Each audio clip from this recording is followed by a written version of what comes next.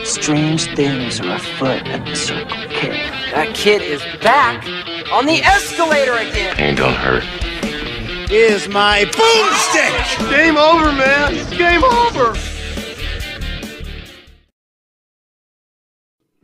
Welcome to the Bargain Bin. He is your host, Ben Mason. And he's your co-host, Sandra Luketic.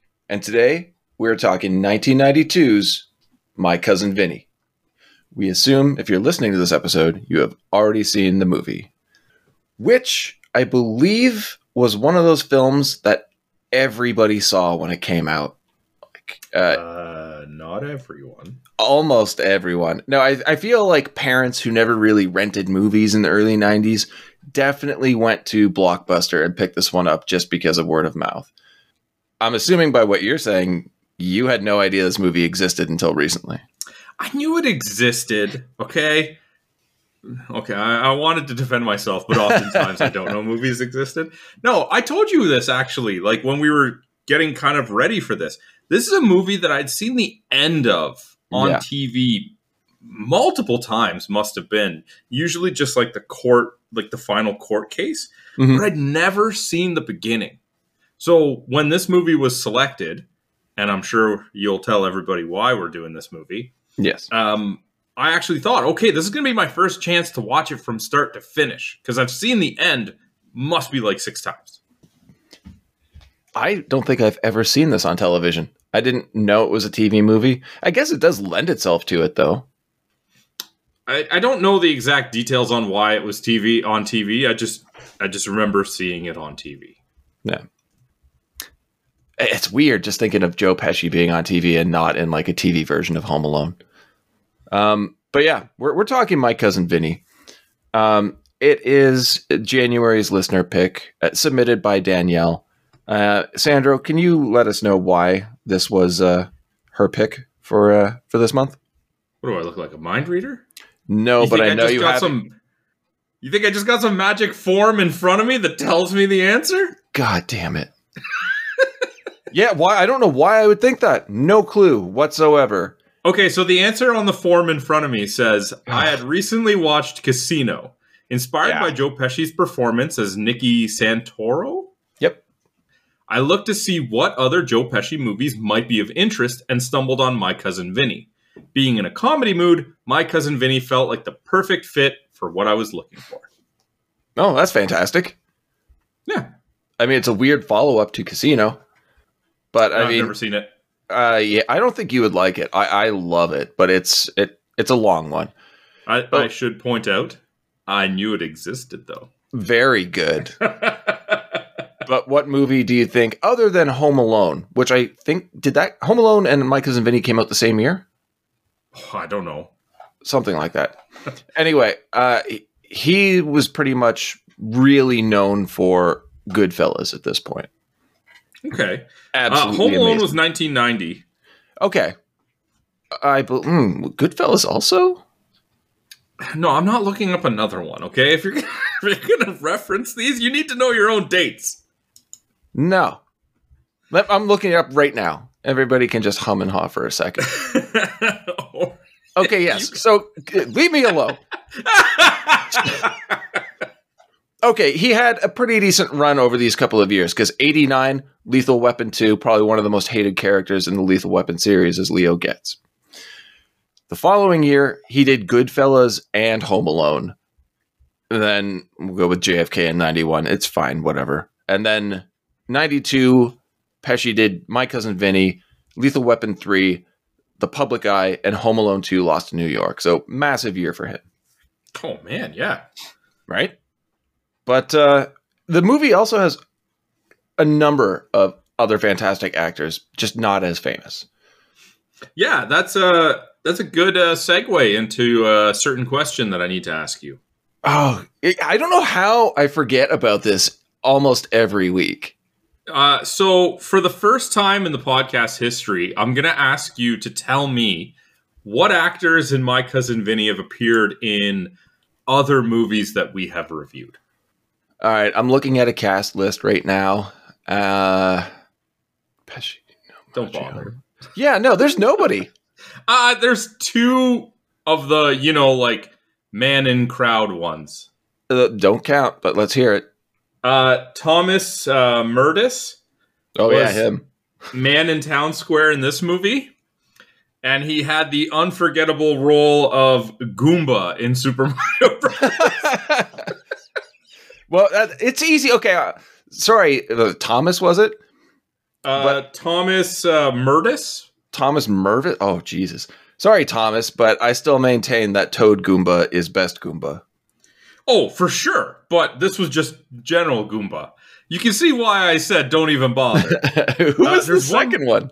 There's one more. I'm surprised you didn't get this one. Because I thought it was pretty obvious that J. Don Ferguson, who played guard number 1 in this, was in I Know What You Did Last Summer as MC. Ben Willis?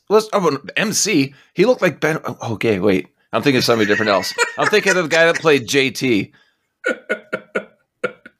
So that's it. There is a guard who brings Vinny into the cell to meet up with Bill and Stan. And Okay. I had to watch the scene twice because I'm like, is that Walton Goggins? And then I thought, then I'm like, wait, this is 1992 and this man is larger and taller. But man, I would love to see Walton Goggins in this movie. A film set in the South, a courtroom comedy in Alabama. He's a perfect fit in this. I'm just a fan. I like seeing him in anything. So Yeah, that's true. But in case you're ever wondering, like, how deep do I look into these for the questions? Now you know. Yeah. Oh. It's a thankless endeavor. Yes. In fact, nobody thanks me, and only you give me a hard time because you don't like doing it. So that in itself is enough motivation. All right, welcome. Let's get into Danielle's pick of My Cousin Vinny. Well, the film opens with friends Bill Gambini, played by Ralph Macchio, and Stan Rothenstein, played by Mitchell Whitfield, driving through Alabama. These are two New York college students, but great to see Ralph Macchio, as always.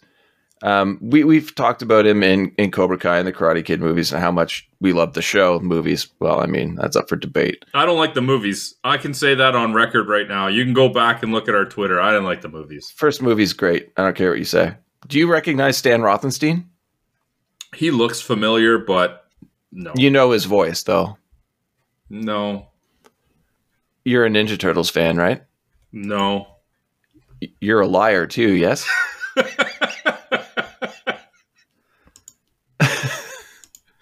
Yeah, he was the voice of Donatello in the 2007 movie. Yeah, okay, I'm going to remember that. Well, how am I supposed to remember Thomas, what's his name? Guy in Crowd or whatever, Town Square.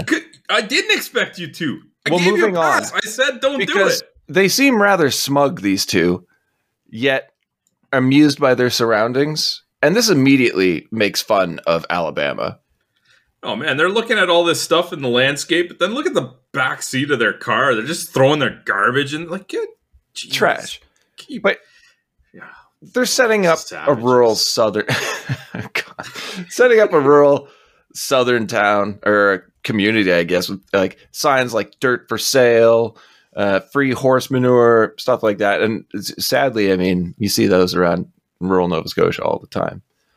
But these two, it's dirt everywhere, just dirt. Yeah, we get it. Don't need signs. I'm pretty sure that later on somebody even says they're famous for their mud. Yeah. Should be infamous, but they stop at the Sack of Suds General Store for some food. And there they share banter over the price of canned beans. And Bill stuffs a can of tuna in his pocket because he's already carrying too much food. I don't know why Stan doesn't try and help, but this bickering I find absolutely annoying. I don't like these two characters at all. No. And anybody watching is probably annoyed as well because they're here for Joe Pesci. They're here for, they don't know it yet, but Marissa Tomei. But anyway, these two kids, they pay for the food and take off. What seems like seconds later, Bill realizes that he forgot to pay for the can of tuna in his pocket just before they're being pulled over by the police. It seems like no time has passed, so it does not make sense that they're pulled over yet. For what, we don't even know. But obviously it's important because the cop immediately pulls his shotgun and takes them in. Yeah. Yeah. That shotgun was very readily available. Yeah, well, they carry like where we normally would have like a cell phone holder in between our seats. He's just got a shotgun. Yeah, that's normal. And I mean, it seemed a little quick to it considering the guys stopped without even a fight. You'd think that if they murdered someone, they'd be a little bit more on edge or trying to get away. Yeah, but the fact that they pulled over means this guy also thinks he's got two murderers sitting in front of him. So he's not going to take any chances. And this leads us to the police lineup. And the boys are both shocked, rightfully so, that they're in a police lineup because of a can of tuna. The thing about police lineups in movies is, aren't you supposed to get people that look somewhat similar? Yeah. It's like, oh, yeah, maybe that's the same guy I saw. Clearly not the 6 foot, 300-pound guy. You're not making this mistake. Yeah, and you can get away with that in this movie because the idea that they look similar to two other guys has not been brought up yet. So it could be people driving this stretch of road in a certain amount of time or whatever. So I can let them get away with that. But knowing that people have identified these two, why are you bringing in a 6'5", 300-pound man? Who's identifying them in this lineup? I don't know. Okay.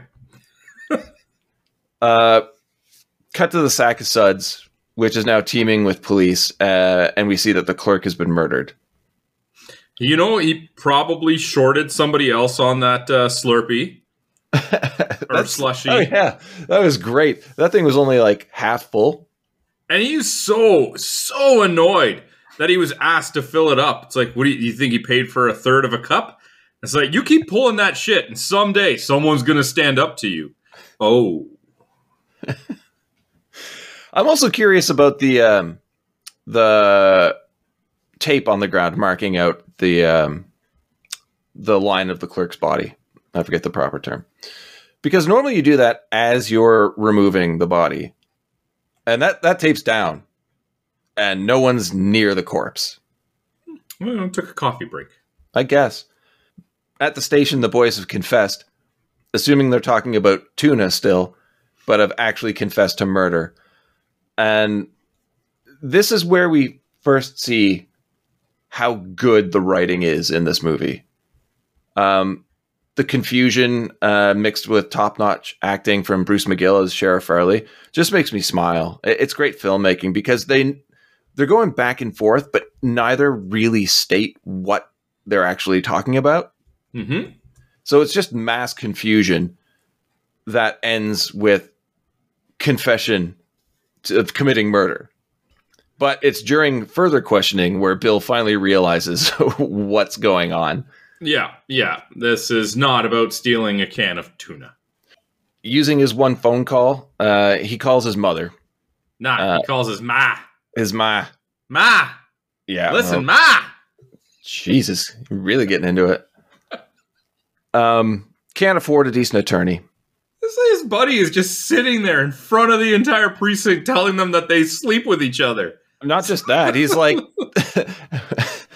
Inbred sleeping with each other. The clan's here. They're inbred. They sleep with their sisters. And the look that one of the cops gives him, and he goes, some of them do. It's like, no, shut up. Yeah, definitely doing yourself many favors here. But this is where we learn that that Bill has an attorney in the family, the titular cousin Vinny. And thank God we get Vinny in this movie now. Because we get Vinny Gambini, of course, Joe Pesci, and his fiancée, Mona Lisa Vito, played by the wonderful Marissa Tomei, arriving in this rural town. These two are the epitome of 90s Brooklyn Italian stereotypes, and it's pretty grating at first. She's so pretty. Just stunning, no doubt. I crushed on her so hard. I'm sure you did. She's just gorgeous. Sorry, we were talking about a movie? We're talking about the incredibly handsome Joe Pesci. You know what? He's a pretty charming guy. He's a looker. Honestly, Really need it's to watch Raging impossible. Bull. Yeah, you do. Shut up. It's nothing. It's hard not to immediately like these two. Yeah, they're great. They are great. And I don't know if it's just their chemistry or how unique their personas are while still falling prey to stereotypical writing. I mean, both of them are fantastic on their own. So, yeah, some of it's chemistry, but it's also that both of them are fantastic. Yeah. And we get immediate character development too, which is rare. Like, yeah, they're bickering, but it shows us immediately how strong-headed Vinny is, as well as Lisa's aptitude for car mechanics and attention to detail. And just charming references like constantly talking about Chinese food in this rural Alabama town where there are definitely no Chinese food restaurants. No. There's old police officers that laugh at the idea of a woman being a mechanic. Yeah. Yeah. It's like, thanks for showing up and insulting us, I guess. And you know those places are everywhere still. One thing I've missed in like repeated viewings, I don't know how, is the quick scene where we find out the local jail was condemned, so Bill and Stan are being held at the state prison. Oh, okay. Yeah. Did you miss that as well? I mean, I heard I heard the bus driver in very heavy accent, so I missed it. And I remember him saying, so we're bringing you to the state prison, but I couldn't remember, like I couldn't make out what he said, why. Yeah, the town's just falling apart. There's a lot of accents to keep track of in this movie, okay? Yeah, there are. But yeah, like the town is so dilapidated. Like the jail's condemned. The electricity at the prison's so messed up, they can't even kill a person in the electric chair. They've tried several times. It's just not working. But my main problem here is our two Utes are introduced to Gen Pop. Now, I've seen Tango and Cash. Aren't there supposed to be random fires everywhere? Yeah, and flyers falling, and yeah. Yeah, this place is spotless. This must be one of those minimum security ones that they were supposed to go to. Or we've been lied to. It's possible that movies aren't being completely forthright with us. I won't hear that. No. No. It's the gospel truth. Okay. Vinny arrives at the prison, and through yet another bit of confusing wordplay, Stan thinks that Vinny's there just to rape him. Yeah. It's a weird scene. It's a weird scene. It really makes me dislike Stan. Yeah. Oh, yeah, I hate him. I didn't like him in the first place. I think he's only in the movie to explain the convenience store scene. And that's it. Other than that, he has no purpose in this movie. He doesn't need to be here. No. In fact, it might have been better if, like, he wasn't here. It was just Ralph Macchio, and we didn't actually see what transpired in the convenience store. Because then there isn't, like, a second person to corroborate his story. Yeah, that would be fantastic. Because, like I said, he's only there to provide somebody for Bill to talk to about the can of tuna in the pocket. Yeah. That's it. After the confusion is cleared up, the three of them talk, and it's revealed that Vinny's only dealt with personal injury and has never actually had to go to court before. He's an ambulance chaser. Yeah. No, go for it. I love his performance here. There's something so honest and candid about the way that he's answering. And they're like, so this is your first one? He's like, yep. And you've been to trial? Nope. Right? Like, his performance just comes off very honest. Yeah. Throughout the entire film, Vinny is painfully honest and then gets angry about it when people kind of call him out on his inability. Spent 6 years after graduation studying for the bar because he failed, 6 times? Yeah. 3rd time's a charm? Not for me. No. 6 times was my charm. Cut to the courthouse, and we finally get one of my favorite actors of all time, Fred Gwynne, as Judge Chamberlain Holler. This is an accent that I could listen to the whole movie. His voice is amazing. It's got the right level of deepness, raspiness with the southern drawl. It's just, I would listen to like this guy narrate a book on tape. Yeah, he is one of the reasons why I love the Munsters.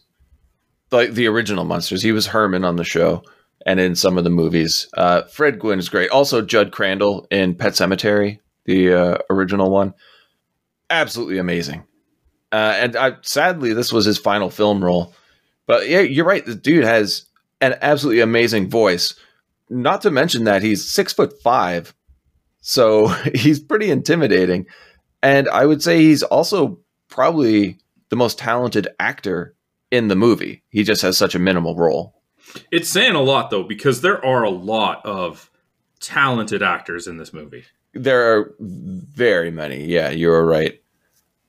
He interviews Vinny as to his credibility, and Vinny tricks him into believing he's capable to actually try the case. And I love the juxtaposition we get here. These are two very different people, and they play on that heavily throughout the rest of the film. Holler 100% by the books. Vinny has no fucking clue what he's doing. He owns a book. Yes. One of them is by the book, and another one has read some books. Has read a book. It's short and sweet, though, these scenes, because next we cut to a motel where Lisa's excited for Vinny getting his first case and tries to support him, asking what you do to help, which he will never accept, seemingly. And this is a constant theme throughout the film. It is, but this early in the movie, I didn't think much of it because I'm like, well, there isn't anything she can help with because he doesn't even have any of the information yet. I know, but it's really driven home with, I don't know if you caught the song. Yeah. I'm just saying, heard the song in the background background, of though. this moment. No, because what I'm saying is if you listen to the song playing in the background, it's Tammy Wynette's Stand By Your Man. Okay. And they're really driving that point home to me. Okay. She's asking him to help. Uh-huh. You take it from here. No.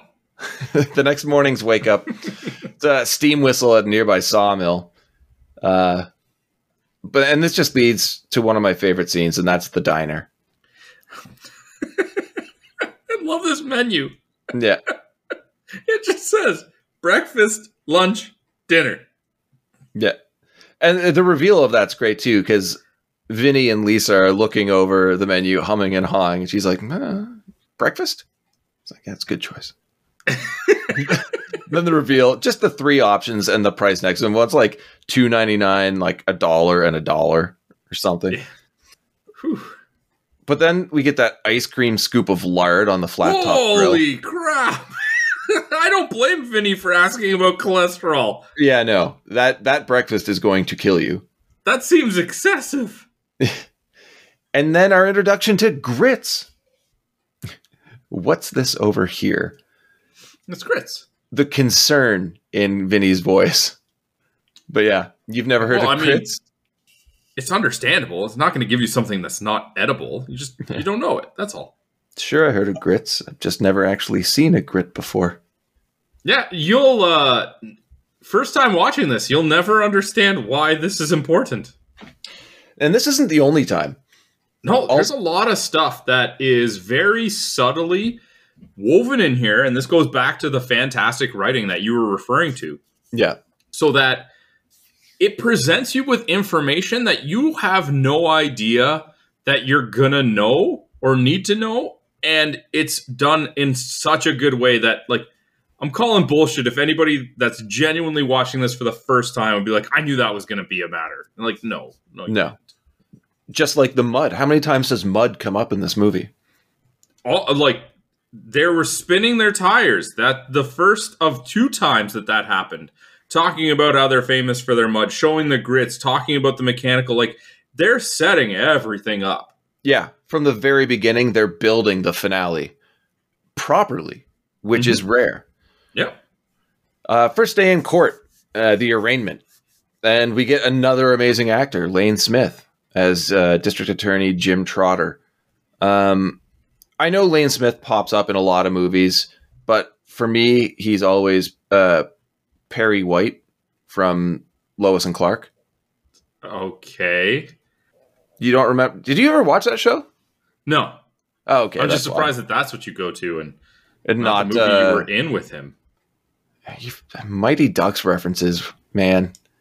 Like, yeah, it must be that when he lost this case, he decided to retire and go coach Pee Wee hockey. Yeah, they're the same year, but this probably just happened earlier in the year. He was also in Son-in-Law, though, which I don't remember it. You know we're covering that. You've said that multiple times on the show. It's not that I don't believe you. But that doesn't mean I all of a sudden remember the movie now. Well, you should. Sorry. Oh, that was painful. Day goes, I think it's safe to say, not so well for Vinny. The only part that I really didn't understand is I get that he doesn't know the procedures for court. But in the final straw, the judge flat out says, the next thing out of your mouth better either be guilty or not guilty. I don't want to hear this. I don't want to hear that. I don't want to even hear you clear your throat. Just guilty or not guilty. And then he still doesn't do it. It's like, I get the subtle parts prior to that, but this time was as on point as it possibly could have been. I just want to hear these two words, and he still doesn't do it. And Haller openly mocks him for it, holds him in contempt of court. Bail seems pretty low for two people accused of murder. I don't know why there is bail, really, especially at $200,000. Yeah, I figured you're not setting bail at all. But hey, I don't know how the judicial system works. Especially in Alabama. Yeah. Vinny's taken into custody with He's perfectly bail. fine with it, too. He's 200. sitting on the bus, tapping his thumbs, having a good time. I think that went well. What about you guys? Well, and think about Bill and Stan. They're like, well, our first day in court and our lawyer was arrested. This is a fantastic start. It's going to go great. Yep. A scene between Vinny and Lisa. We get more car talk as a metaphor for his first court experience. Yes, and this is to let us know that they've both worked in her father's garage. Yeah. She tried to hustle some money at a pool hall, but got stiffed. And I guess mainly because she had to spend $200 in getting Vinny out of prison. Well, yeah, because she said she was trying to hustle to get that money to get him out of prison. Instead, she had to cash in traveler's checks, right? Yeah. This sets Vinny off, and they go to collect in what is actually a pretty funny scene. Fantastic scene. Absolutely fantastic. What about it stood out for you? Well, I love how even during their negotiations, because was it you said JT or something like that? I can't remember. Hustler, yeah, JT. Yeah. He's threatening, oh, what if I kick your ass? And Vinny's turning it into like almost like a legal dispute the entire time. But then his attention keeps going to like a guy in a neck brace because this is the ambulance chaser part of him. He's like, just in the middle of his conversation, it's like, how'd you hurt yourself? It's just like the way that he can move his attention from multiple things, but also still give all of them his full attention is just done so well.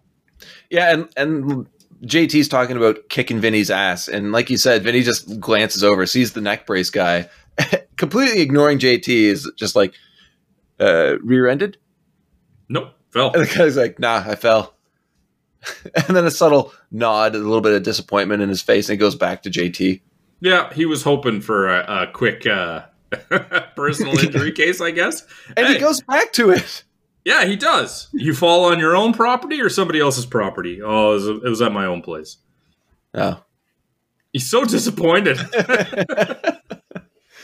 Bill and Stan argue over Vinny's competence, and rightfully so.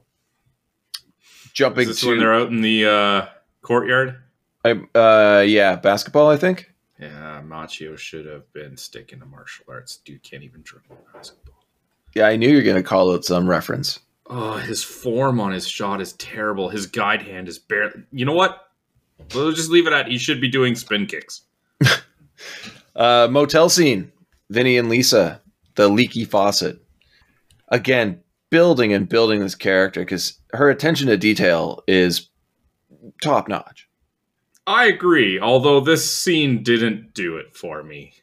It was unnecessary. It just drove the point home further.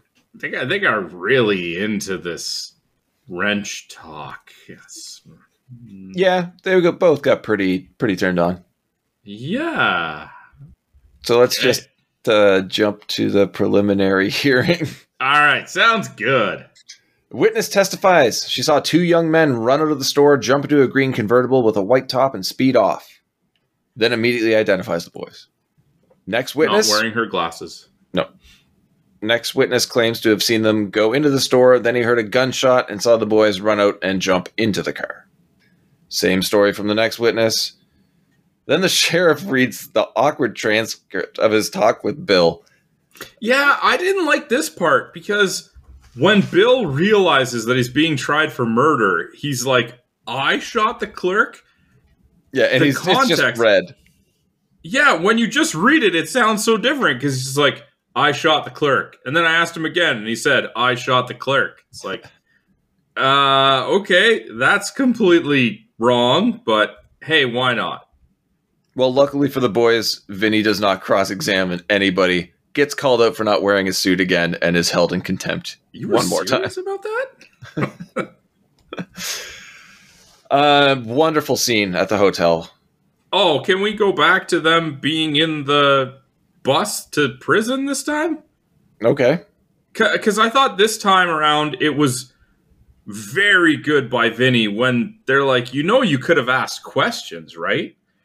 And he had this just brilliant, like, little segment where he's like, you guys are from New York. This is the South. I can't remember exactly what he said. He's like, nothing I would have said would have prevented this from going to trial. Like, this is going to trial, right? And it was like kind of the first really big moment for me where I was like, he knows what he's doing. Just doesn't know how to conduct it. I didn't take it as he knows what he's doing. I took it as he's starting to realize he's fucked. And then how do you get out of it? Fair enough. I mean, both very valid points. I feel like the actual intention of the movie is somewhere in the middle of that. You're probably right. But yeah, I was saying that night at the hotel, you get a really good scene. Vinny and Lisa finally having serious conversation. This is where Vinny admits at finally being aware of the gravity of the case, admitting that he's scared, and Lisa straight up saying, like, yeah, you should be. And that's why I think in the bus previously, that's why he says what he does. That's what he says, why he says. And here we get the explanation for it. He doesn't say he's scared. He says he's scared. Scared. That's right. And that really stood out to me. It's like, I'm scared. Oh, okay. So many accents and dialects. So many fabricated words. Yeah. That's my style. Stan drops Vinny at his... drops him as his attorney and hires a public defender. A major blow to Vinny's confidence. And yeah, I get it. Bill plans to do the same as well, but Vinny changes his mind with a solid argument and a card trick. Again, great writing here and great acting here, because Joe Pesci is he's so good. He's so charming. He's so convincing. Like I'm behind Vinny now, and I have no reason to be. I don't know if I were in Bill's shoes, I'd be like, yeah, it's a cool card trick. Let's do this. In the cell, Billy and Stan, Bill and Stan agree to disagree and stay with their differing representatives. I mean, even in any other scenario, it wouldn't be bad if you could have multiple representation for no cost. It's true. But they're never decent quality.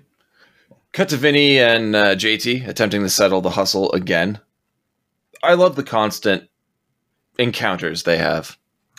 So this is the one where the JT, because obviously the first time around they didn't fight because Vinny said, show me the money. Show me the money and we'll fight, right? Yeah. And he's got this roll of bills, and Vinny's like, oh, how do I know that's not a bunch of ones with a 20 wrapped around them? And I'm like, that is a really big wad of money. It is. Even especially if they're ones, that is a lot of ones. Can you imagine? He's like, yeah, it is. It's a $20 bill and a bunch of $1 bills adding up to $200. Because that is a big roll. But yeah, JT just dejectedly stuffs the wad of money back into his pocket, and that's the end of that for now. Vinny says, fan him out. Let me see. Smart move. Little did he know that there was only $180 in $1 bills in there. Another morning nuisance the next morning for Vinny and Lisa. The train. I feel like they really don't sleep at all in this movie. Well, no. He doesn't. They make it a point to even show multiple times, like when he was scared, they looked at the clock before they went to bed and it said it was 3 a.m., right? Yeah. Well, he falls asleep in court. Yes. But they definitely make it a point to show you that he ain't sleeping. No. Next up is a meeting between Vinny and Trotter. Vinny, showing his inexperience, is way too personable here. And it's almost endearing because he trusts that he and Trotter are friends and that they're not like that. Trotter's not trying to crush him just to win a case. Yeah. And me as a stupid viewer also got that impression. Like, I don't think Trotter's trying to throw him off. I just think he's so confident that he doesn't have anything to fear. Yeah. To the point where they make plans to go hunting. Yeah. Yeah. Which is fun for Vinny, who doesn't really. I don't know if Trotter is supposed to come off as like an antagonist in this. I think so. But I never get that impression. He just seems to be like a lawyer that's doing his job. And even every one of his interactions with Vinny, I get a sincerity out of it too. Like, I think he likes this guy. Really? I don't at all. I think he's a cocky prick. And well, I mean, he brought that attitude with him to the Hawks. Yeah, he did. Those were trying times. I'll talk about it later. No, I think he's so confident that he is up against a schmuck that he doesn't see Vinny as a threat. So he's just going to be loud and boisterous. Even making it sound like he's doing Vinny a favor by giving him his files. Well, I mean, I think I don't get that impression. Like, Vinny says, I would sure like to see your files. And he gets on the phone and asks his secretary to send him to him. Yeah, well, he's like, yeah, maybe can I see your files? And he's like, you know what? Sure. Making it sound like he's doing him a favor when it's the law to provide your files. Okay. Even Lisa points it out as it's called disclosure, and he's legally obligated to give Vinny all of that information anyway. Yeah, because she actually read the book that he asked her, please don't read this book. Exactly. And it's one of the first instances where she is helping him. Yeah, and it's like, she came here with you to support you.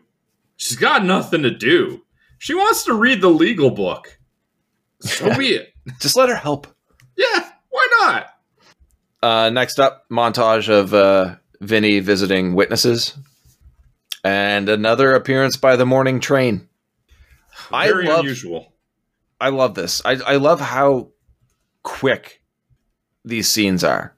And this is a 2-hour movie, and it doesn't feel long whatsoever. Next, we get the jury selection. And okay. Maybe this is where he might come off as a bit of a villain, because... Maybe? Yeah, there's a slight chance that he perhaps comes off as a little bit of a villain when he eagerly jumps at the juror that would fry them. Yeah. She'll do.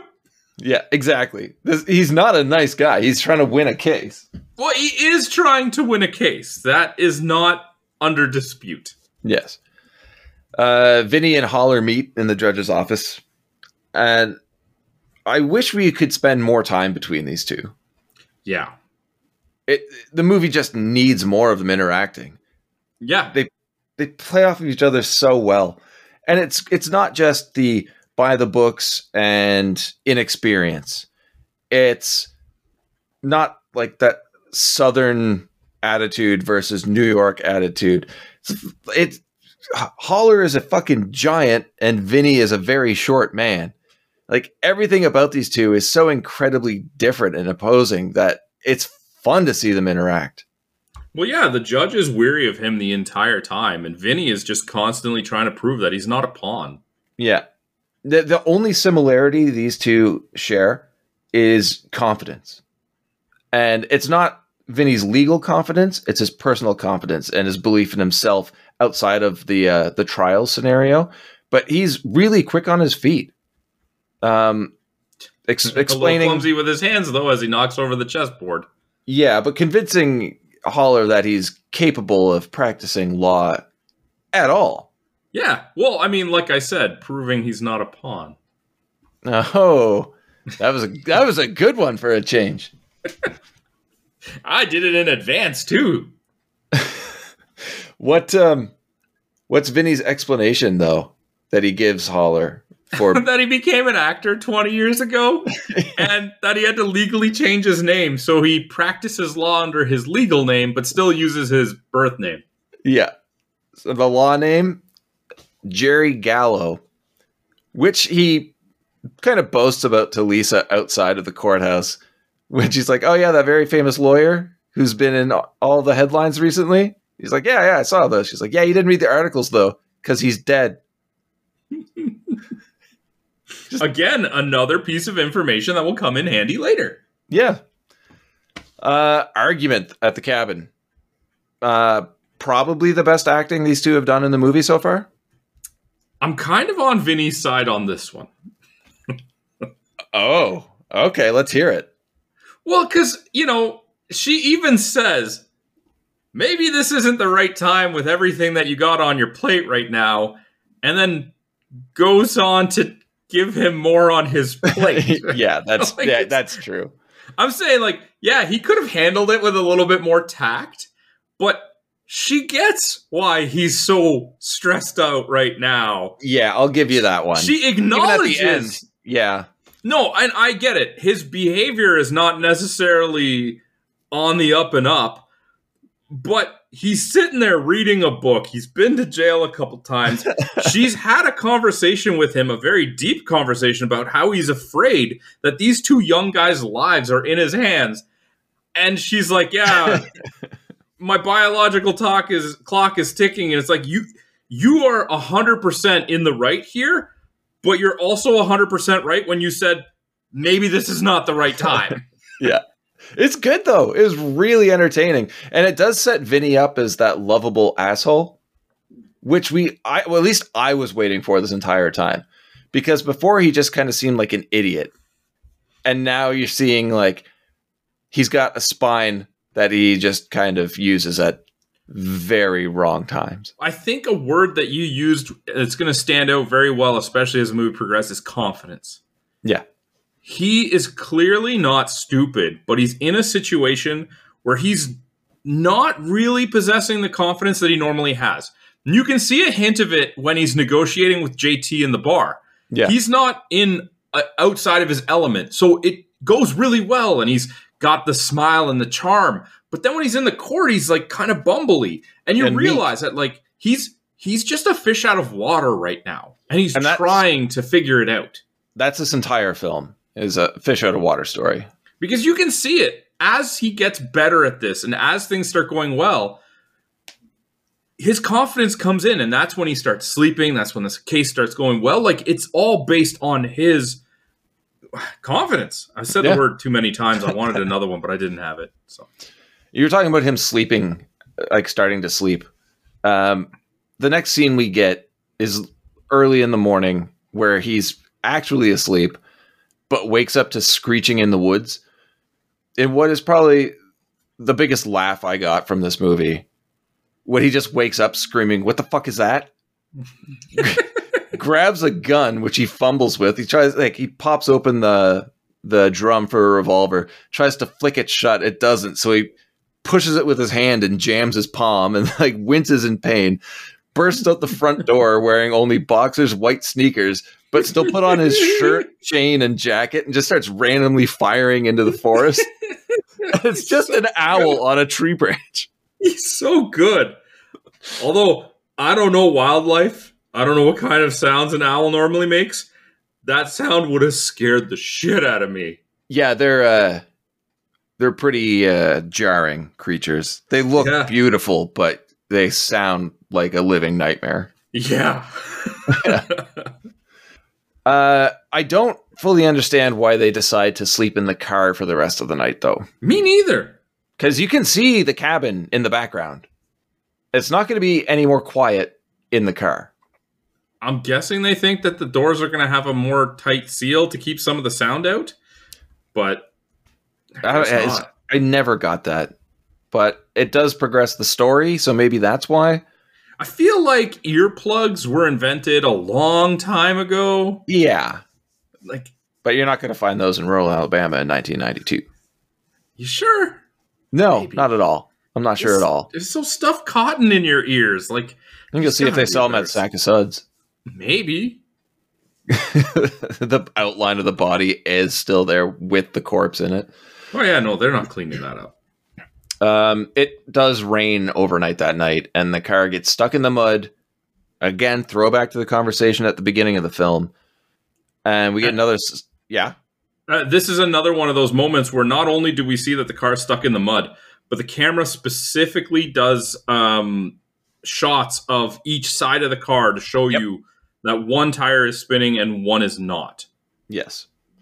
Sight gag of Vinny falling and rolling in the mud, then accidentally throwing his suit into it as well. Yeah, because he's just trying to get like a 2x4 out of the trunk to, I guess, wedge in there, and then I guess the bag was caught on it. He was flustered and just kind of flicked out. It was nice. The only reason the suit was in the trunk is because Lisa decided to get it cleaned for the big day. Yeah. Didn't want to bring it into the cabin, I guess.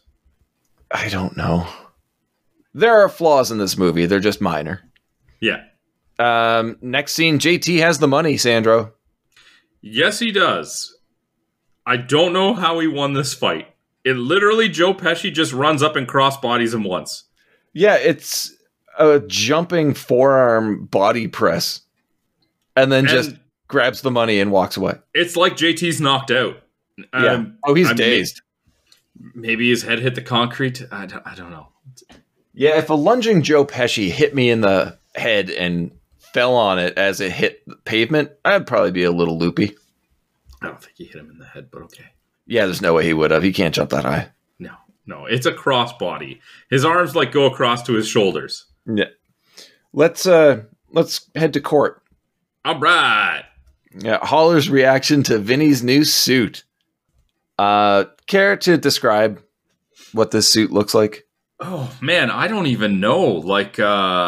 It's 80s magician from Las Vegas lounge. Yeah, it's a weird burgundy nightmare. It might have been the suit that someone took off a ventriloquist dummy. It looks like it was a reject costume for the Joker. Yeah. It was terrible, but it worked so well for this scene. Yeah, and I love how the judge is like, is this a mockery? And he's like, no, this is the only suit I could get. The whole store was closed for the flu. This was what was available. Yeah. It was either the jacket, which you hate, or this stupid suit. I'm wearing this for you. And what happens next? He's held in contempt yet again. What and his reaction, surprise. Oh no, if he only said, what a big surprise. No, he does say for the first time he says, what else is new? And then the judge threatens, do you want to make it two counts of contempt or whatever? And that's when he says the F word. I can't remember exactly what it's. Yeah, he's like, oh, well, there's a fucking surprise. Yeah. What was that? And I love how he doesn't even have a clever way to get out of it like he normally does. His charmer that usually talks his way out of everything, his response is, what? I have to say, I have laughed very frequently throughout this entire film. Yeah. And comedies, normally you'll laugh here and there, but there are constant golden bits of comedy in this movie. Yeah. And his interactions with the judge specifically are just phenomenal. Like I said, I wish we had more interaction between them. But Trotter presents a very strong case during opening statements. Vinny, who's asleep, is woken up by Bill, who kicks him in the shin. He's like, "You want to say anything?" And he gets up, and he's still like wiping his eyes, trying to wake up, and just goes, "Everything that guy just said is bullshit. Thank you." And turns to go back to the table. The judge is like, or obviously there's an objection, and the judge is like, strike everything from the record except when he said thank you. Yeah. Then we get to Stan's defense, who cracks under pressure and stutters his way through his opening statement, then the witness examinations, which ends up a detriment to the entire defense case. Yeah, I don't get why this character needed to be there either. Yeah, I don't. I like seeing Austin Pendleton. I think he's a very good actor. But yeah, like maybe just burying the case for Vinny Moore. Maybe that's why he's there, because he immediately calls a witness out for not wearing prescription glasses. So how could he actually see what was happening? But it's revealed that they're reading glasses. It's like, well, can you tell me the eye color of the two defendants? And the witness nails it. He's like, well, fuck. Yeah. But then we get Vinny's attempt at the witness, at questioning the witnesses.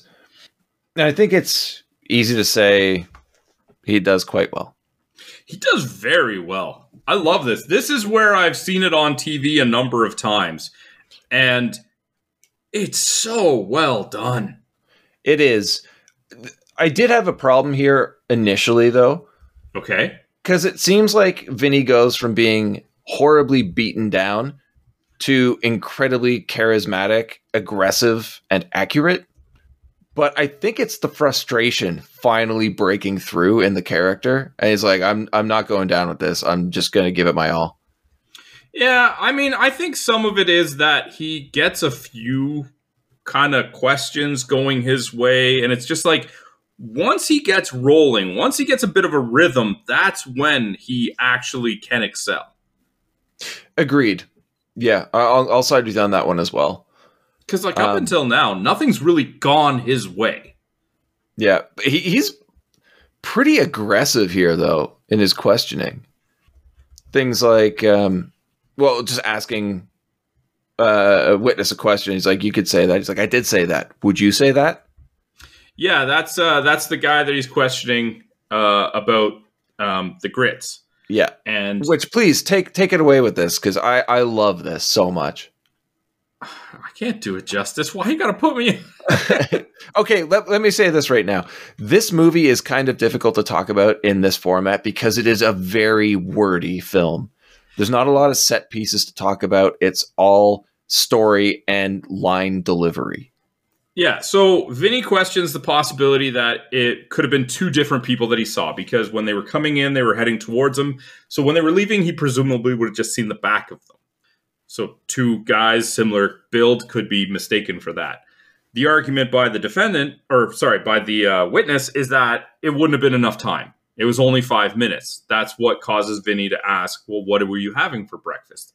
And here we get the throwback to the grits part of it, because the guy says it was only 5 minutes, but they make it a focus earlier in the movie to tell us that grits takes, 15 to 20 minutes to soak if it's just normal. And by that, he convinces the guy that it wasn't 5 minutes because he made grits in the amount of time that these events had transpired. And, time and space works in the same way. I don't know how you expect me to do this justice. You just got to watch this. It's impossible. Yeah. There's a few different questioning scenes in this movie where you just have to watch the scene because nobody's going to be able to explain it with the same quality. Mm-hmm. But yeah, this is also where we get the two Utes that everyone seems to know.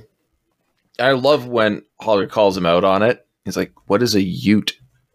And Vinny walks up to the bench and talking to the judge like he's an idiot. He's like, oh, I'm sorry.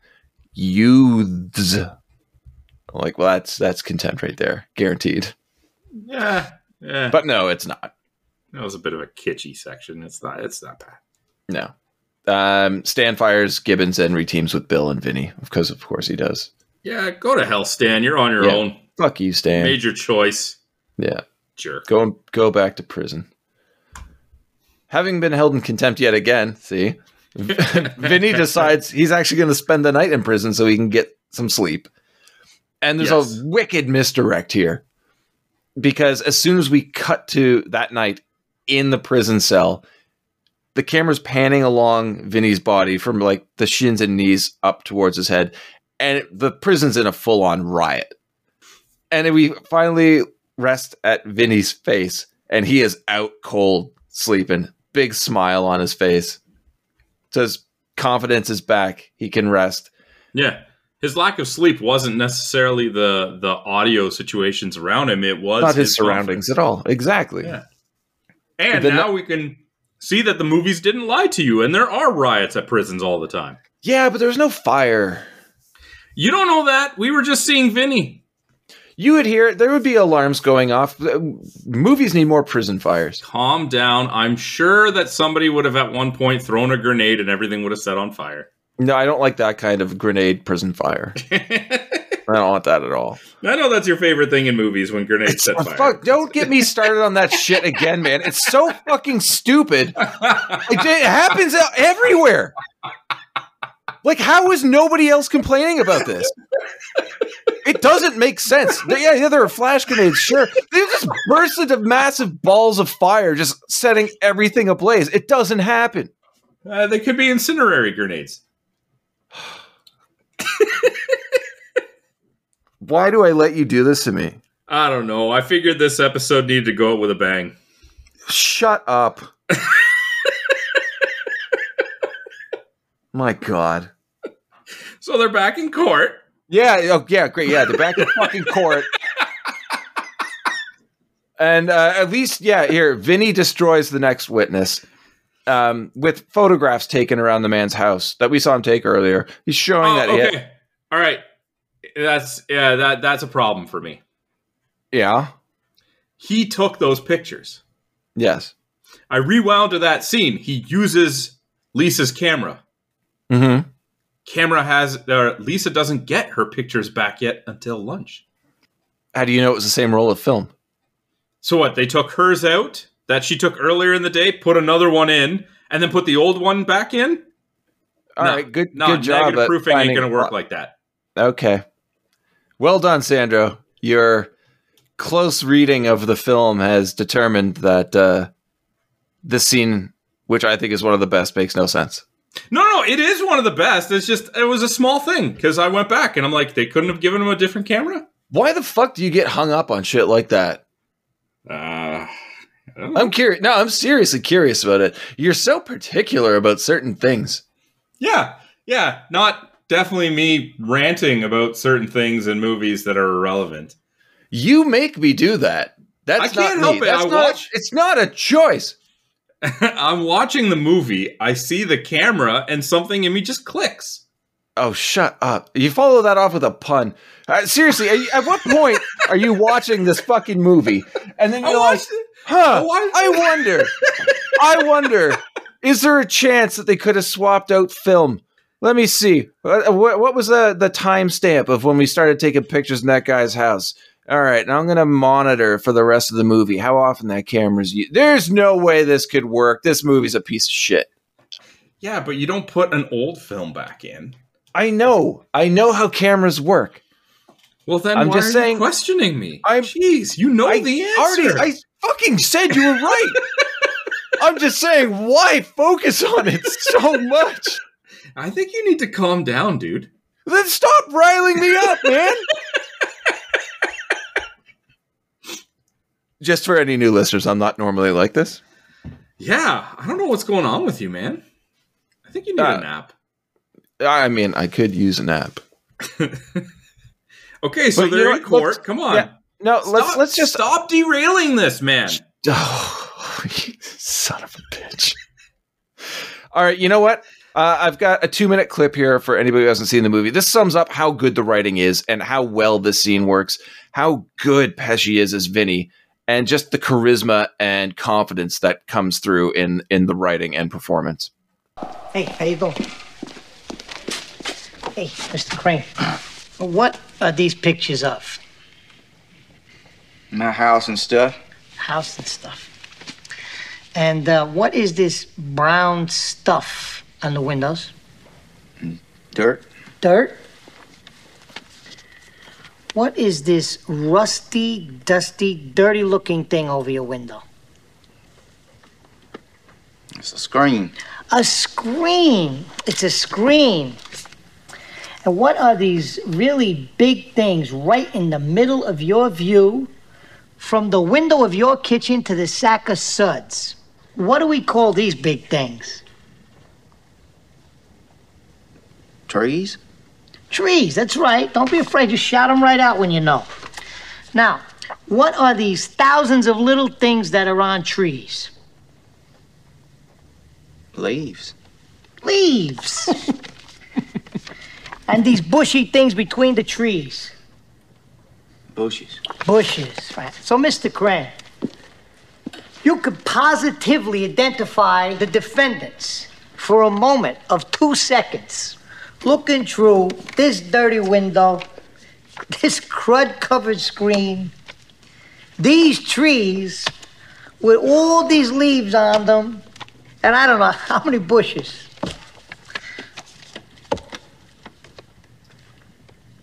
Looks like 5. Don't forget this one and this one. 7 bushes. 7 bushes. So, what do you think? Is it possible you just saw 2 guys in a green convertible and not necessarily these 2 particular guys? Well, I suppose. I'm finished with this guy. The next witness, we can agree, Sandro, he is much nicer with. Yeah. I mean, he's still a little bit undermining, but he is a lot more gentle with his approach. Yeah, she's the a sweet attitude, old lady, right? The attitude's there, but you can't be mean to her. She's wonderful. Although it does have a fantastic moment with the judge here.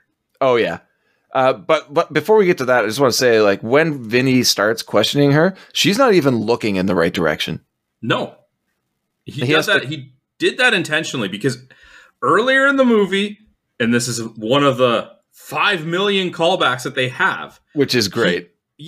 He is told by the judge that he will stand in the court when he's addressing. And if you watch the movie, he stands for pretty much every other time he's talking in the court. Here, he begins his examination sitting as if he's making a note, but he's intentionally making a point that she can't see where he is. Yeah, it's fantastic. Mm-hmm. Also, the use of measuring tape to prove her inability to see from a certain distance, because she said she was about, what, 50? 100 feet. 100 feet. And he goes 50, right? Correct. And this is where Judge Haller ruins it. Fantastic. It's great. How many fingers am I holding up? Let the record show that he is holding up 2 fingers. And like the visual representation, like the acknowledgement on Haller's face that he just messed up. Oh, yeah. Is so good. Fred Gwynne was a treasure. Yeah. The next day, Trotter has a surprise witness, FBI agent who is the special automotive instructor for forensic studies, which is something I didn't know existed. This is another part that I had a problem with. I just didn't like it, but what was your problem? Well, because they make it a very big point that the judge is very by the book and that procedures in his courtroom are to be followed. Yep. And then when Joe Pesci objects to a witness that he didn't have previous knowledge of or any time to prepare for, the judge just overrules it. Yeah, he does have... It's weird because he is by the books. We've both said that. But he also seems to have his own little vendetta against Vinny. Yeah. So is that enough to make him go against his procedures? Or if we're to presume that he got it from a legal book, the actual legal... Like, Marissa Tomei points out earlier that it could be a mistrial if they don't follow this appropriately. Yeah. Is the judge just going to waive that because he has a bit of a vendetta against Vinny? I don't think so. No, it is a bit of a misstep in the movie, though. Mm-hmm. And actually, going back to the night before, this kind of proves that Trotter is an antagonist, or like the villain here, because he actually calls Vinny to say he has a new witness. And Vinny says he needs that information. And Trotter's like, I'll get it to you when I get it. I just found out. But he could have at least provided the name of the witness and his position with the FBI. Yeah. So he is withholding information there. Yeah, this is definitely a moment where he felt that the case was unraveling against him, and he's playing mind games with Vinny is what he's doing for sure. But he's only there to win. Mm-hmm. And that's been him the entire time. Yeah. But yeah, this agent examines photos of the tires from Bill's car and the tracks left at the scene, declares it the same size and model tire, the exact same chemical composition for the rubber.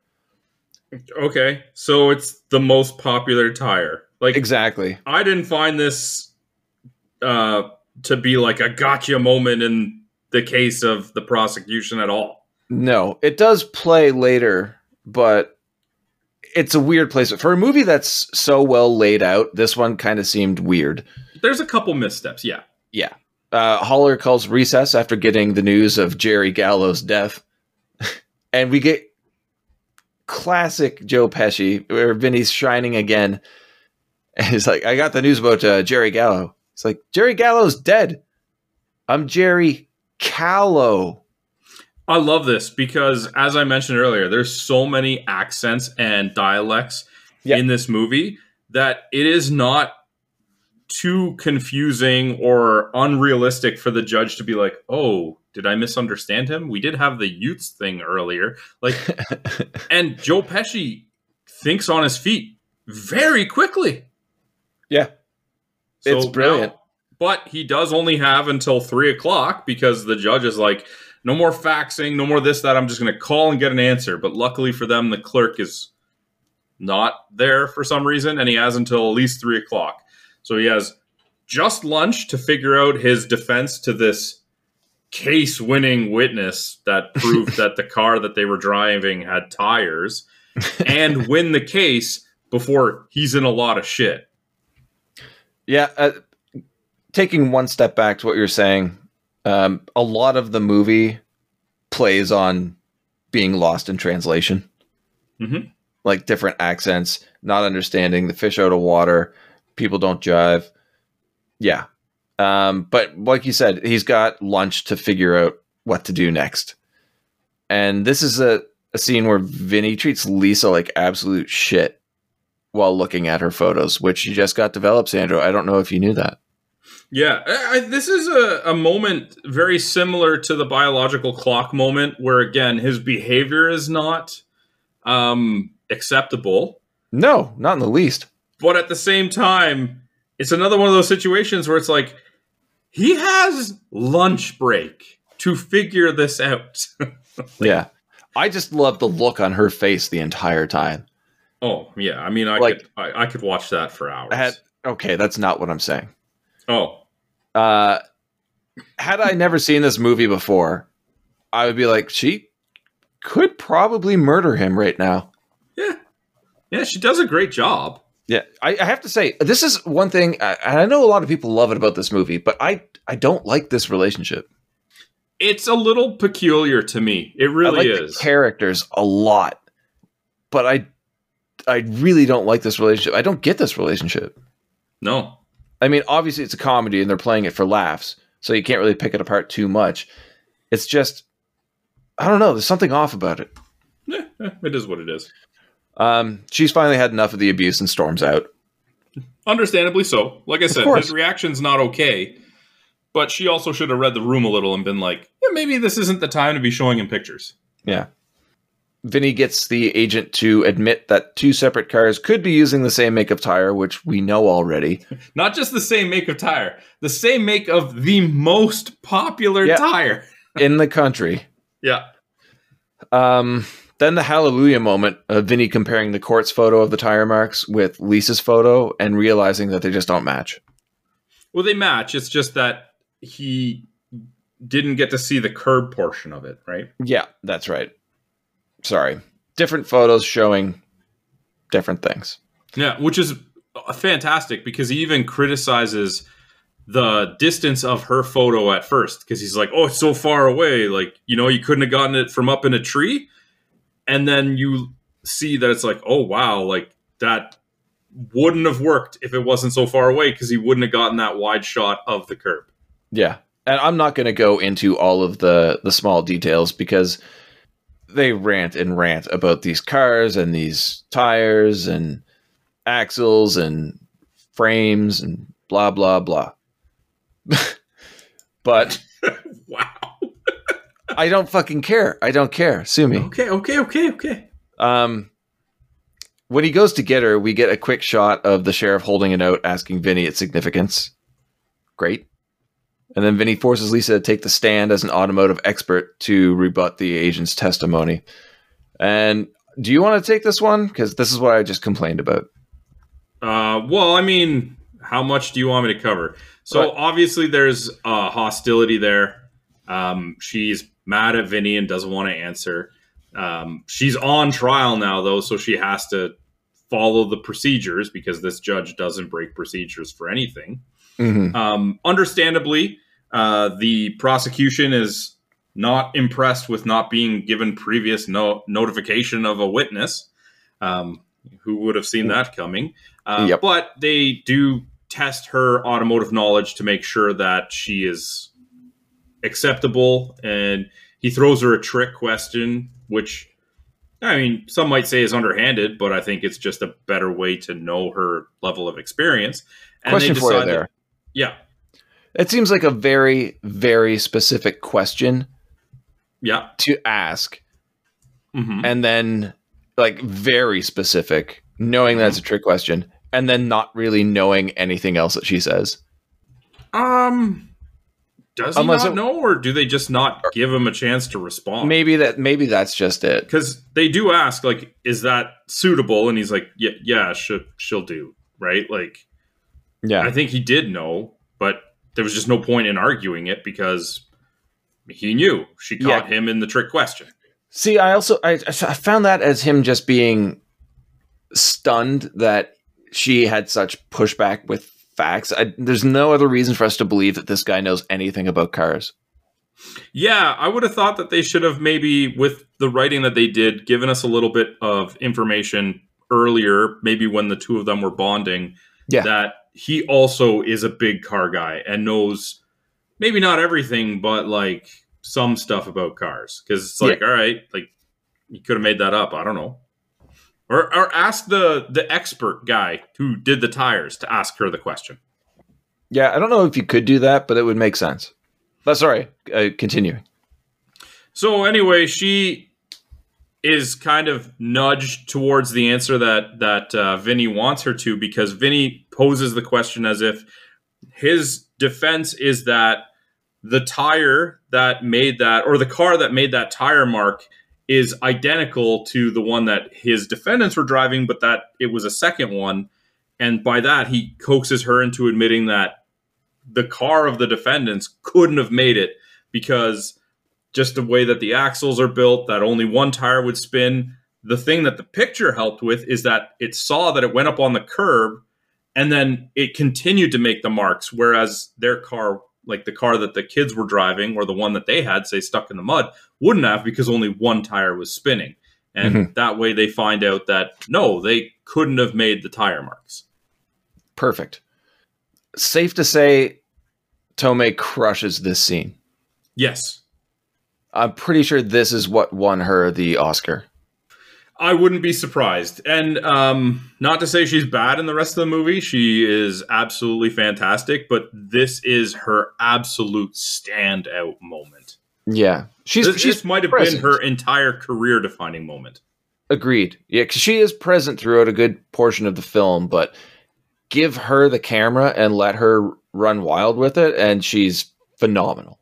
And you can even see her, like, the way that she gradually improves her mood as well. Yeah. Realizing what's going on is fantastic. Yeah, you actually get character development and like emotional growth in the movie. It's wonderful. Mm-hmm. And finally the agent's forced to agree with the statements. But then we get the sheriff as a surprise witness. Yes. And where this Vinny Vinny had given him a piece of paper before he went to go get Lisa because the judge only gave him 3 minutes to bring his witness in and asked him to trace something for him. We later discovered that he had asked him to trace the other car that he also thought would have been the actual car capable of this. Because maybe his car knowledge is not as strong as Lisa's, but it's enough to know that that car couldn't have done it. Obviously, that's why he was able to guide her to the answer he wanted so well. And the police officer, the sheriff, found the information that the car matching the details that actually could have made that was apprehended in another state, and they found a murder weapon in the car. With 2 people, like the 2 guys. That match their description, yes. Exactly. And then they make it a big deal that the prosecutor has to say that the charges are being thrown out. And I get like that's probably a formality, but it's like, yeah, we know. They found the guys. It ain't these ones. You can just say what we know. You lost. Yeah. And then we cut to the front of the courthouse outside. And I don't know if you caught this, but in the background, Trotter is smiling the biggest toothy smile I have ever seen in my life. And I'm just thinking, you should be rather upset here. Because you just lost a really big case. I honestly think that he liked Vinny. It doesn't make sense, though. Okay, I saw it differently. I saw it like he is a guy who's trying to do his job, but he is not trying to do it against Vinny because he likes Vinny. He's just doing it to do his side of it. He's not trying to sideline Vinny in the case whatsoever, except for the whole FBI agent thing. Exactly. But he doesn't see him as a threat, and I find that he is pompous when he's with Vinny, and that he may not be the villain, but he's definitely an opponent, and he's very much willing to play that opponent. I'm not saying that that's wrong. It's just not the impression that I got. Okay, I definitely got that he was cocky, but I thought he really did like Vinny. Yeah. Well, he offers him a job, which is interesting, and the ability to go hunting again sometime. Yeah. And then we get our final confrontation with Haller. Apparently, the Jerry Callow identity was confirmed. Yes. Yeah. Another throwback to earlier when Vinny was telling Trotter about the judge that essentially convinced him to go into law, was contacted by Lisa and sent a fax confirming his identity to the other judge. Clearly not as much of a stickler about it. Yeah, I was going to say. Identity fraud. Yeah. Yeah, it works out, though. And as Vinny and Lisa drive off, they bicker about their eventual wedding. As the credits roll, we're given a god-awful country song by Travis Tritt. He reworked the lyrics of one of his songs called Bible Belt to tell the story of Vinny and Lisa. Oh, I didn't even pay attention to that. I just kind of found it out. Yeah, you know, the lyrics tell the story of the movie. Oh. And it sucks. All right, then. But yeah, My Cousin Vinny. All right, should we get into some numbers? Yeah. Not many locations in the movie. However, a relatively big cast. What's your thoughts on budget? But a lot of them weren't like super big yet, right? At this time? Well, I mean, Pesci was huge. He had just won an Oscar a couple of years before. Fred Gwynne was a legend. Lane Smith, also very well known. Macchio had already done The Karate Kid. Okay, so most of the money is going to go to the cast because I don't think any of the set can't be more than 20 million. Almost half that, 11. I was going to say a lower number, but you just convinced me with all those. Well, you would think it would be higher, much higher. I would have thought it would. I thought it would have been less because again, I was going by the mentality that while some of these were well known, that they weren't fetching huge salaries yet. But yeah, well, you got me. What about the gross? Well, this one's a runaway success, right? Like I didn't see it, but like everybody knew about it. 50 million? 64, just over 64. Even better. Wow. Okay. I think this movie made a lot more on video, though. That's possible. Yeah. It just seems like one of those movies. Ratings. What do you think people are giving it on IMDb? 8.4. 7.6. Oh, which is okay. Lower than I expected. Yeah, IMDb's always lower than I expected. Or there's higher. a lot of haters on there. It's always lower or higher than I thought. Rotten Tomatoes will give you a heads up. Both critics and audience gave it the same rating. Oh, well, this one's a cult classic, so I'm going... I'll stick with my 84. 87. Oh. It's good. Wait, from the critics too? Yeah. It's rare that the critics and the viewers on Rotten Tomatoes see eye to eye. Yeah, it's uncommon, but I think it makes sense this time. Okay. All right. Hopping into awards, I'm very curious to know what Danielle's selections were. All right. So for worst or least favorite performance, she wrote Ralph Macchio as Rick Gambini was my least favorite performance. I generally felt his presence was unmemorable comparably to others in the cast. I felt like this role could have been played by any other actor in a similar vein, and the shift wouldn't have had a significant impact on the film. That's a fair statement. So you would begin between the two of us for worst. What did you have? Stan Mitchell Whitfield. I'm with you. I'm just going to say it right now. Mine too. Like I said, he's only there to aid in the start of the plot, and after that, he's useless.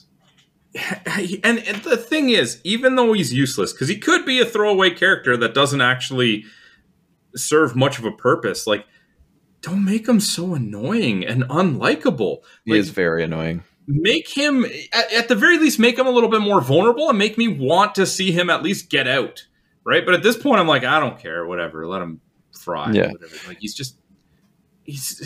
he's not developing the same sympathy that you were expecting from a character in this scenario. Yeah. And I would like to say as well that this is least favorite character, not least favorite performance, because I don't think there was a bad performance in this film. Yeah, 100%. I agree with you that there's no bad performances in this movie, really. If there's any bad performances, very minor. Like if maybe somebody doesn't like JT's performance, but it's like, great, he was in 2 scenes, right? Like, yeah, and he played the character well. Yeah, the cast that like people would actually kind of quantify for this all did phenomenal. Yeah, maybe an extra messed up somewhere. Yeah. What do we have for favorite character? So for best or favorite performance, she put Marissa Tomei as Mona Lisa Vito was my favorite performance. Marissa's performance, unexpected knowledge of automobiles, her sheer passion, as well as her explosive and hilarious monologues were nothing short of extraordinary. Great. Yeah.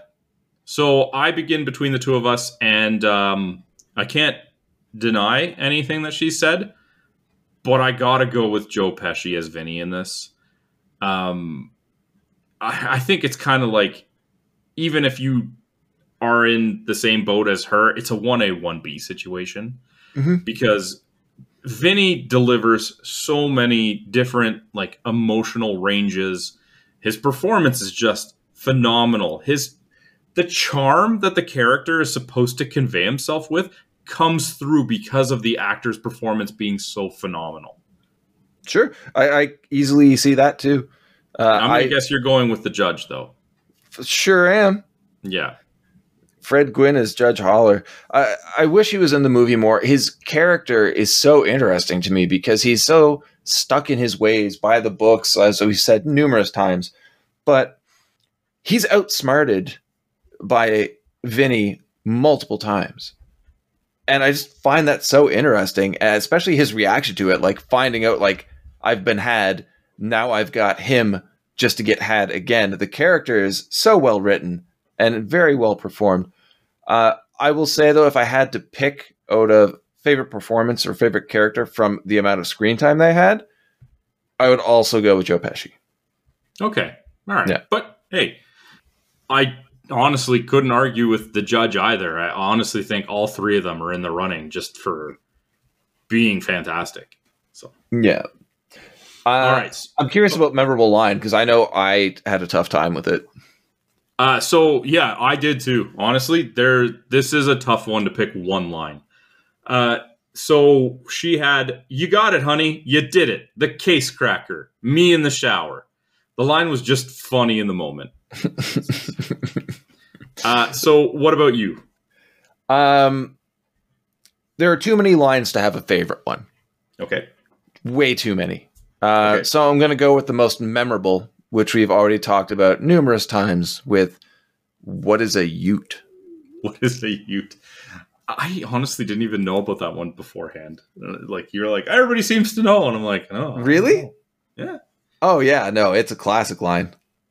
Mine is not going to be a surprise to you because I think I've mentioned it in 2 phone calls that you and I have had leading up to this episode already. And it is when Vinny is examining Mr. Tipton. And Mr. Tipton says, like, I don't know, maybe I'm a fast cook.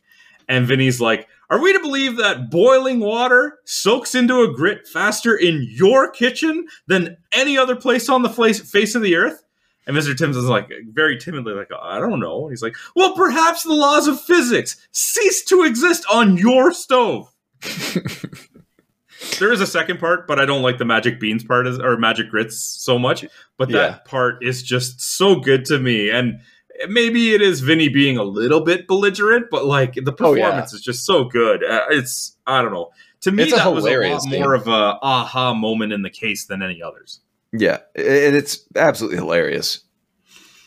So for most memorable moment or scene for Danielle, she put Marissa Tomei's defense monologue was the most memorable moment or scene. And honestly, I don't think she needs to put anything more than that because anybody who's seen the movie knows exactly what part that is and why that is. Yeah. So I'm right there too. Is that yours? Yeah.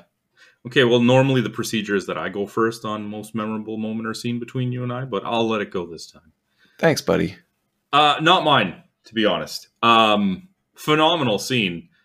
Absolutely phenomenal, but just not the one that I went with. Mm-hmm. This is where you ask me, which one is it? Oh, sorry. Which one is it? It's the first negotiation with JT, with Pesci's performance, looking over at the guy in the neck brace. And like, there's just something about that scene that I think the key thing for me is that it's just a lot of fun. Marissa Tomei's monologue is phenomenal, but this one is just really fun. I don't know. You can't go wrong with a lot of them. Well, there's better scenes, but this one plays so much to the plot of the film, and it's a banger, undoubtedly, and it's from an actor who was awarded Best Performance, so I could see why this would be memorable for a lot of people. Maybe not favorite. Yeah, honestly, there is a number of scenes that could have been selected for this. Anyway, that's our awards. Ben, what are your final thoughts on My Cousin Vinny? Oh, I love this movie. It's hard not to. The writing is fantastic, perfectly brought to life by everybody in the movie. 2-hour runtime, it flies by. There's no boring moments. Probably one of the few great courtroom comedies, because that's a tough one. But it's just hilarious. It's a lot of fun. It's a 1992 movie that has not aged at all. Like, it's great. Everything about it works for me. Definite recommend. Honestly, I think this is a movie that most people listening to the show would have seen already anyway. How about you? What are your final thoughts? I loved it. Yeah, you have to. You fucking have to. That's it. I'm pretty sure I don't need to say any more than that. We've made it quite clear why this is such a great movie already. Except for that stupid Travis Tritt song. That sucks. Yeah, and that exploding fire grenade. Just don't. Okay. So that was our thoughts on My Cousin Vinny. If you guys want to share your thoughts with us, you can hit us up on social media. We are on Twitter at BSBargainBin, Facebook.com/BSBargainBin, BSBargainBin.com, or you can leave a comment in the comments section on YouTube. Quick reminder that we do have merch available, some fantastic designs for t-shirts, mugs, notebooks, whatever you want, really. You can find a tab for merch on our website at BS Bargain Bin. Ben. Yes? Next week is not a fan pick. Next week is episode 104. Sure is. What movie are we doing? Well, we are going to have a guest on for episode 104. Somebody who will have been on exactly 100 episodes ago. And that is Jason from Hey, Did You See This One? We're talking 1992's Stay Tuned.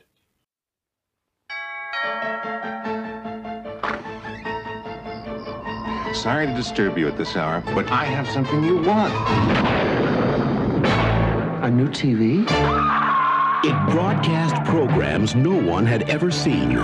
Wednesday at 9, don't miss an all-new episode of The Silencer of the Lambs. Then one night, Roy and Helen Nabel got sucked in and discovered that hell is one TV show after another. Let's welcome our new contestants, Roy and Helen Nabel! And they're starring in every show. I've watched enough wrestling to know one thing. It's all fake. No one ever gets... Not fake. Not fake. So the object, Mr. Pierce, is to kill them before they reach the end. Oh my God, we're cartoons. I am not a mouse. I'm Helen Nabel. I have 2 beautiful children. Mom? Our parents are trapped in television. Now, they can't go home. They can only switch channels. Where'd he go? Hey, lady, watch out! And every series is a nightmare. That's entertainment. Because Satan is the sponsor. Okay, everybody, head spins. Very good, very nice. Well, time to rock and roll. Start me up. You got to start me up. Start me up. Don't miss this comedy from hell. It's party time. It's excellent. That'll save her. Stay tuned. Where have you been?